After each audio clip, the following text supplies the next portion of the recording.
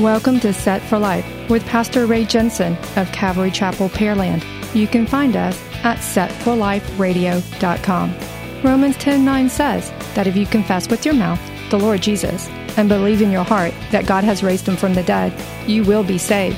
So let's listen from God's Word, verse by verse, on how we can prepare for the coming of the Lord and Messiah Jesus, who died on the cross, so that you can be set for life. You'll be set for life if you give your heart and believe what he's done for you. You'll be set for life with your treasure stored up in heaven when you're through. You'll be set for life.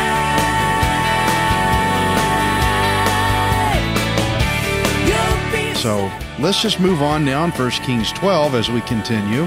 And I'm going to call this one a grand opportunity. Now, there's something that hit me when I was reading all this is I started having difficulty in determining the difference between Rehoboam and Jeroboam. First off, Solomon's son, that was Rehoboam, and his name means the enlarger of the people. So the way I try to think of it, and this is just the way I work, is that Rehoboam replaced Solomon on the throne of Judah. Rehoboam replaced Solomon on the throne. But then there's Jeroboam, and Jeroboam's name means one who opposes. Now, have you ever heard of the term jerry-rig? Like if it means you set up something badly. Jeroboam is going to jerry-rig his kingdom. Rehoboam replaced Solomon on the throne. That's my little helper. Take it or leave it. You can use it if you want to, but that helped me a lot.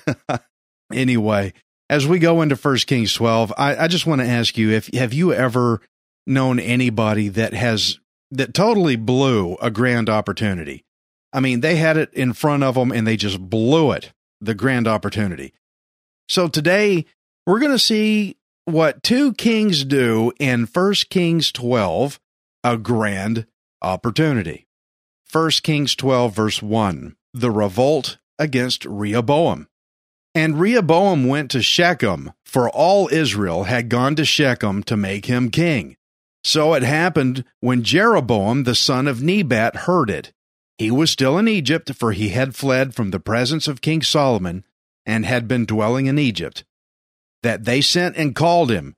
Then Jeroboam and the whole assembly of Israel came and spoke to Rehoboam, saying, Your father has made our yoke heavy. Now therefore, lighten the burdensome service of your father, and his heavy yoke which he put on us, and we will serve you. So he said to them, Depart for 3 days, then come back to me. And the people departed. Okay, first off, they're in Shechem. That's an important place because that's where God promised the land to Abram. Shechem was also one of Israel's cities of refuge. And so that's why Rehoboam was coronated as king in Shechem, because the Israelites regarded Shechem as a very sacred place of promise and commitment. And so by coronating him king there, that maybe they felt they linked the coronation of the king with the past great leaders of Israel's history. And so the northern tribes, they called for Jeroboam to try to get Rehoboam to back off of the workload that Solomon had put onto them. Ever since Adonijah had tried to steal the throne from David way back then, if you remember, the kingdom had been somewhat divided. There had been this grudge, this hurtful old rift going on. And so Rehoboam had the grand opportunity to reconcile these old bitter wounds back together again. So they called Jeroboam to go speak to him. Rehoboam had a grand opportunity to do something great right here. What's he going to do with it? 1 Kings 12 and 6. Then Rehoboam consulted the elders who stood before his father Solomon while he still lived, and he said, How do you advise me to answer these people? And they spoke to him, saying, If you will be a servant to these people today, and serve them, and answer them, and speak good words to them, then they will be your servants forever. Okay, good advice. Now, if you remember when King Saul died, there was a lot of Benjamites. They felt the throne should have been kept by another Benjamite. They didn't want David, who was from Judah, to take the throne. And so David, he played his cards real wisely. Remember Abner? He got Abner because Abner knew how to speak to the Benjamites. And so Abner goes in and they won Benjamite support for David from the tribe of Judah to become the next king of Israel. So now here's Rehoboam's turn. His turn to use wisdom like David did. And they said, you need to speak good words to them. They're going to be your servants forever. Here's the grand opportunity that Rehoboam has to do something right, to fix a sort of wedged, divided kingdom back together. 1 Kings 12:8. But he rejected the advice which the elders had given him and consulted the young men who had grown up with him, who stood before him. And he said to them, what advice do you give? How should we answer this people who have spoken to me, saying, lighten the yoke which your father put on us? Then the young men who had grown up with him spoke to him, saying, thus you should speak to the people who have spoken to you, saying, your father made our yoke heavy, but you made it lighter on us. Thus you shall say to them, my little finger shall be thicker than my father's waist. And now, whereas my father put a heavy yoke on you, I will add to your yoke. My father chastised you with whips, but I will chastise you with scourges.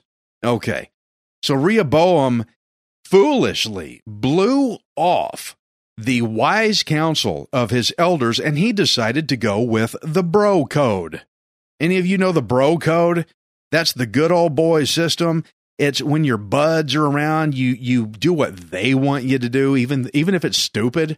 You know, you get around this group of guys that once you get together, you just go nuts. You just go crazy because you have an audience. You got to satisfy each other in some kind of crazy way. That's the bro code. Do what your brothers want you to do.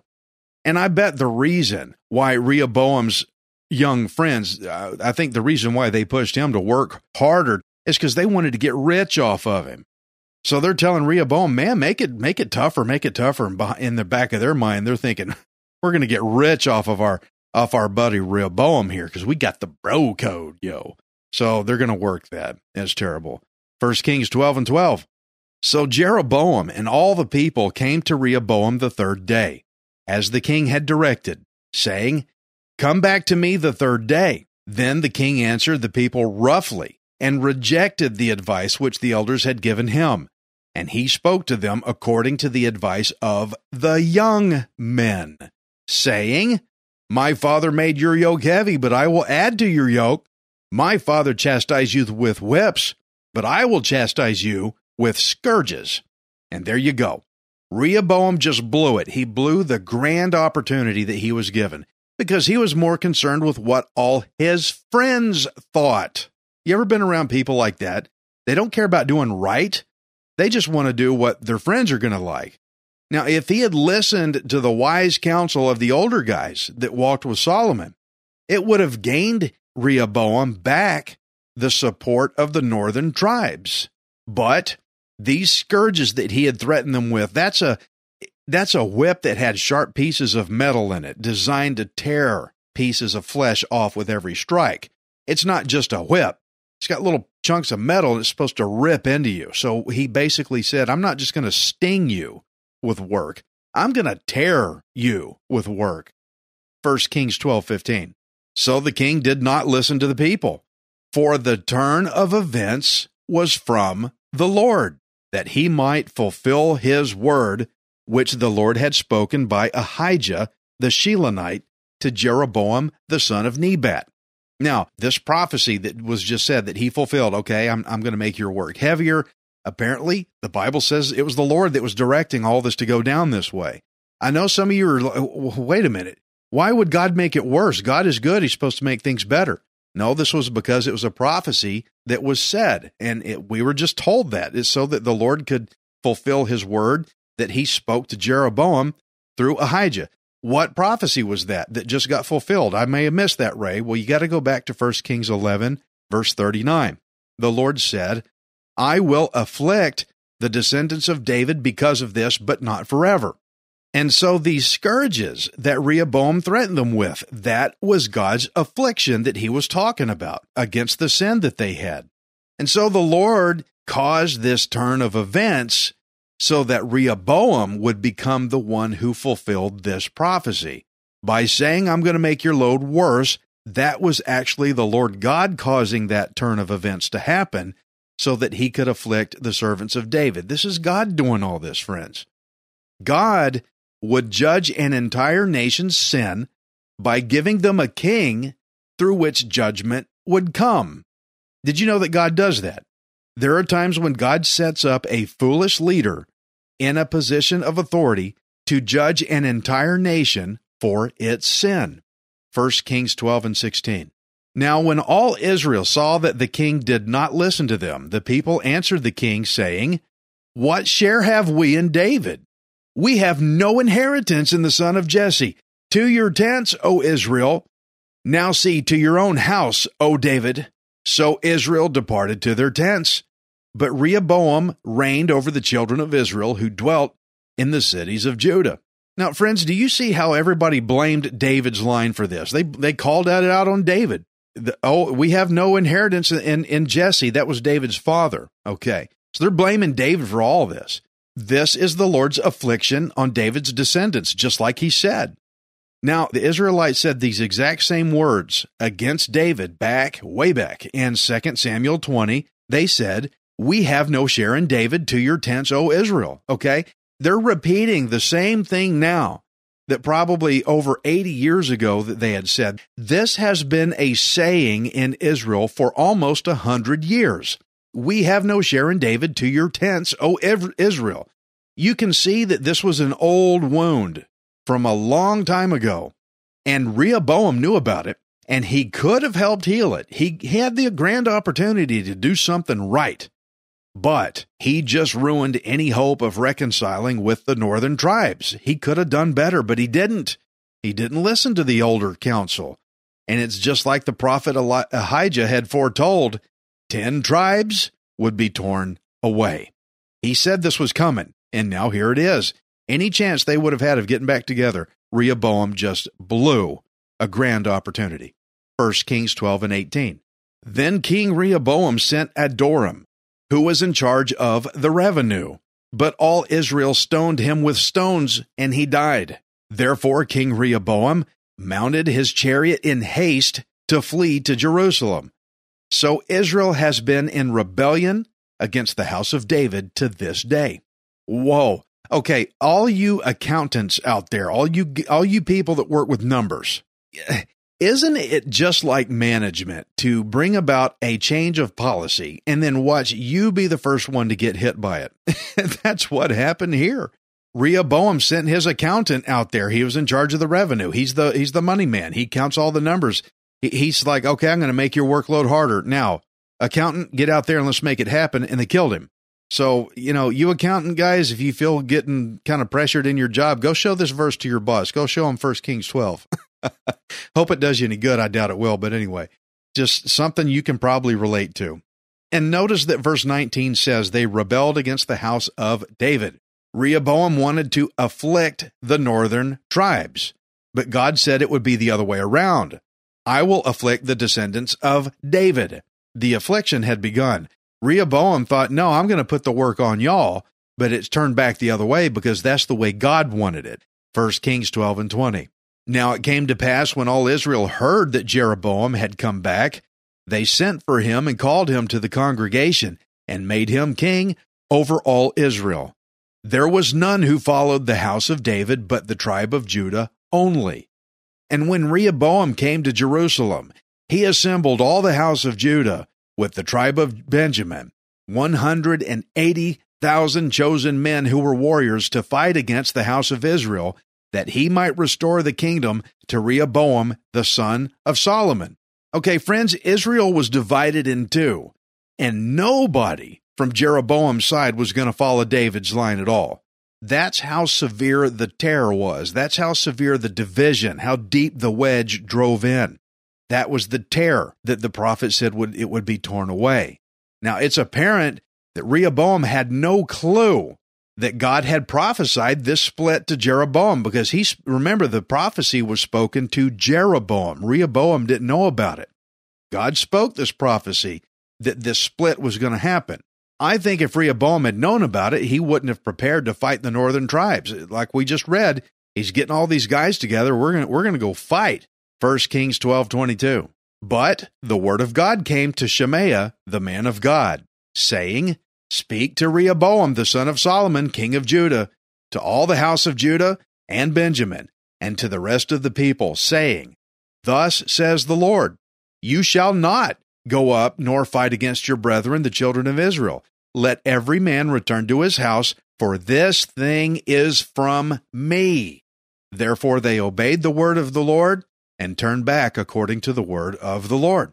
Okay, so now Rehoboam finally knows that this was from God. God's the one that did this. God's the one that tore the tribes away. You know, from Rehoboam's position, he could think, no, this is a mess. God doesn't do things like this, but God does this sort of thing. So now he knows and he backed off. All right, God said, don't go fight him. We better not. So he's probably starting to realize there's a lot better I could have done here. But I want us to not overlook Shemaiah here. He got a brief mention here. You got to figure this man Shemaiah, he had to go and stick his neck out and speak up during a very heated political situation. You know, this is one of those times when God directly intervened into man's affairs to save a lot of lives. Brave Shemaiah had to stick his neck out and go speak where he probably didn't want to go. 1 Kings 12:25. Jeroboam's gold calves. Then Jeroboam built Shechem in the mountains of Ephraim and dwelt there. Also he went out from there and built Penuel. And Jeroboam said in his heart, Now the kingdom may return to the house of David. If these people go up to offer sacrifices in the house of the Lord at Jerusalem, then the heart of this people will turn back to their Lord, Rehoboam, king of Judah, and they will kill me and go back to Rehoboam, king of Judah.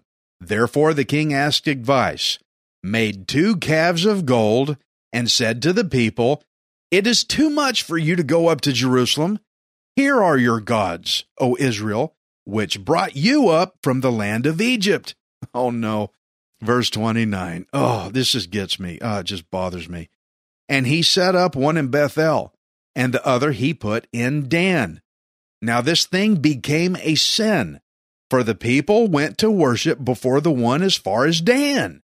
He made shrines on the high places and made priests from every class of people who were not of the sons of Levi. Jeroboam got scared for his kingdom. He figured everybody's going to want to go worship God back in Jerusalem, but when they do, that's in Rehoboam's territory. And if they go back over there to worship God at the temple there, they're probably going to want to go back to David's line. They're going to make Rehoboam his king, and then where am I going to end up? I'm going to get in trouble. So he tried to jerry-rig. That's where I remember Jeroboam. He tried to jerry-rig an alternative God for Israel to worship, just to keep everybody out of Jerusalem. He's afraid he's going to lose his kingdom. Let me come up with another way for people to worship something without going back to Jerusalem. So he used non-Levites for priests. That is a violation of doing things God's way. And notice that he did all of this because of bad advice. He asked for advice what to do, and he made these gold calves. Let's do all this crazy stuff. Guys, here's bad counsel all over again. And this golden calf thing, that's the very same thing that the Israelites did right after the Exodus from Egypt. If you remember Exodus 32, verse 4, they made golden calves and said, This is your God, O Israel, that brought you out of the land of Egypt. So when I read this kind of stuff, what is it? I mean, what is going on that caused all these golden calves to be made? I mean, what is the deal here, golden calves? Well, I want you to consider where it was that Jeroboam went to hide from King Solomon. Where did he go? It says he went to Egypt. We read that today. Where had the Exodus Israelites been hundreds of years before? Where were they? They were in the same place. They were in Egypt. So that's where this idea of these golden calves kept coming from, because Egyptians, they considered in their religious system that bulls and calves were these symbols of strength and fertility. And so Egyptian culture, you can see it had corrupted their thinking. Now remember that God had told Jeroboam back in chapter previous, he said, if you walk in my ways, remember that? if you walk in my ways, if you do things the way I tell you to do it, the way I want it, then I will build you an enduring house. Okay, friends, golden calves are not God's ways. God never instituted anything about golden calves. But the reason Jeroboam made them is because he was trying to block people from going back to Jerusalem and worshiping God the way God wants to be worshiped. So we saw Rehoboam blow a grand opportunity, and Jeroboam just blew a grand opportunity too. He could have had God's promise to build his line, to build his family line and his throne, and he just blew it. 1 Kings 12:32.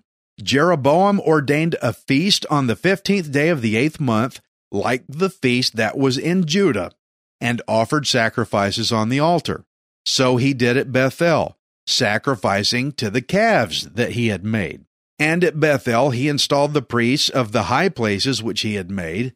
So he made offerings on the altar which he had made at Bethel on the 15th day of the 8th month, in the month which he had devised in his own heart. And he ordained a feast for the children of Israel, and offered sacrifices on the altar, and burned incense. Oh my gosh, guys, Jeroboam, don't you just want to look at Jeroboam, grab him by the shoulders and say, dude, you just blew it. I mean, you had it. God himself told you, I'll do all this stuff, and then you go and do all this. Jeroboam tried to bypass God out of the picture. He tried to get the Israelites to worship at his little setup places, golden calves, instead of going to Jerusalem.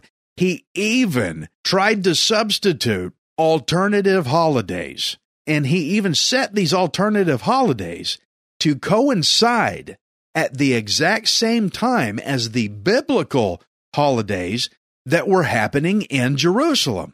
He timed them to go at the same time the Jerusalem holidays were doing, just so people wouldn't try to go there. Now, what if somebody said, well, we can do both.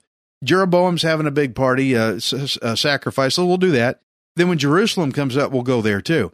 That's why he set them to happen at the same time. He tried to enter a substitute God to take over at the same time it at the same exact time that the real holidays were going on, just to bypass the God of Israel out of the loop. Jeroboam tried so hard to build his own kingdom, rather than just take God up on his offer to build it all for him.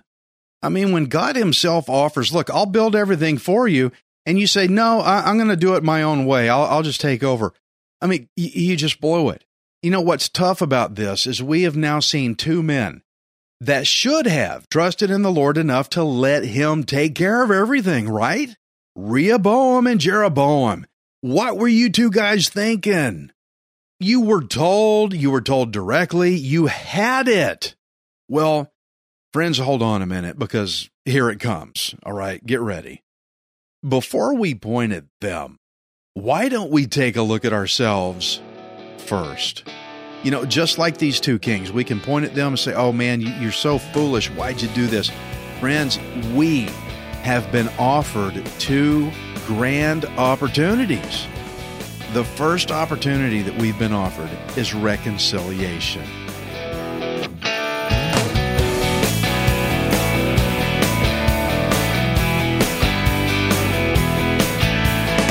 Thank you for listening to Set for Life. We hope you can join us next time, unless Jesus returns for us first. Set for Life is the radio ministry of Pastor Ray Jensen of Calvary Chapel, Pearland. We invite you to subscribe to our podcast at setforliferadio.com. Hi, this is Ray Jensen. Thank you for giving me the opportunity to encourage you in God's Word. If the Bible doesn't excite you, then you're not reading it. I want you to remember that you are not worthless. You are priceless. Messiah Jesus died on the cross to redeem you so that you can be set for life. You'll be set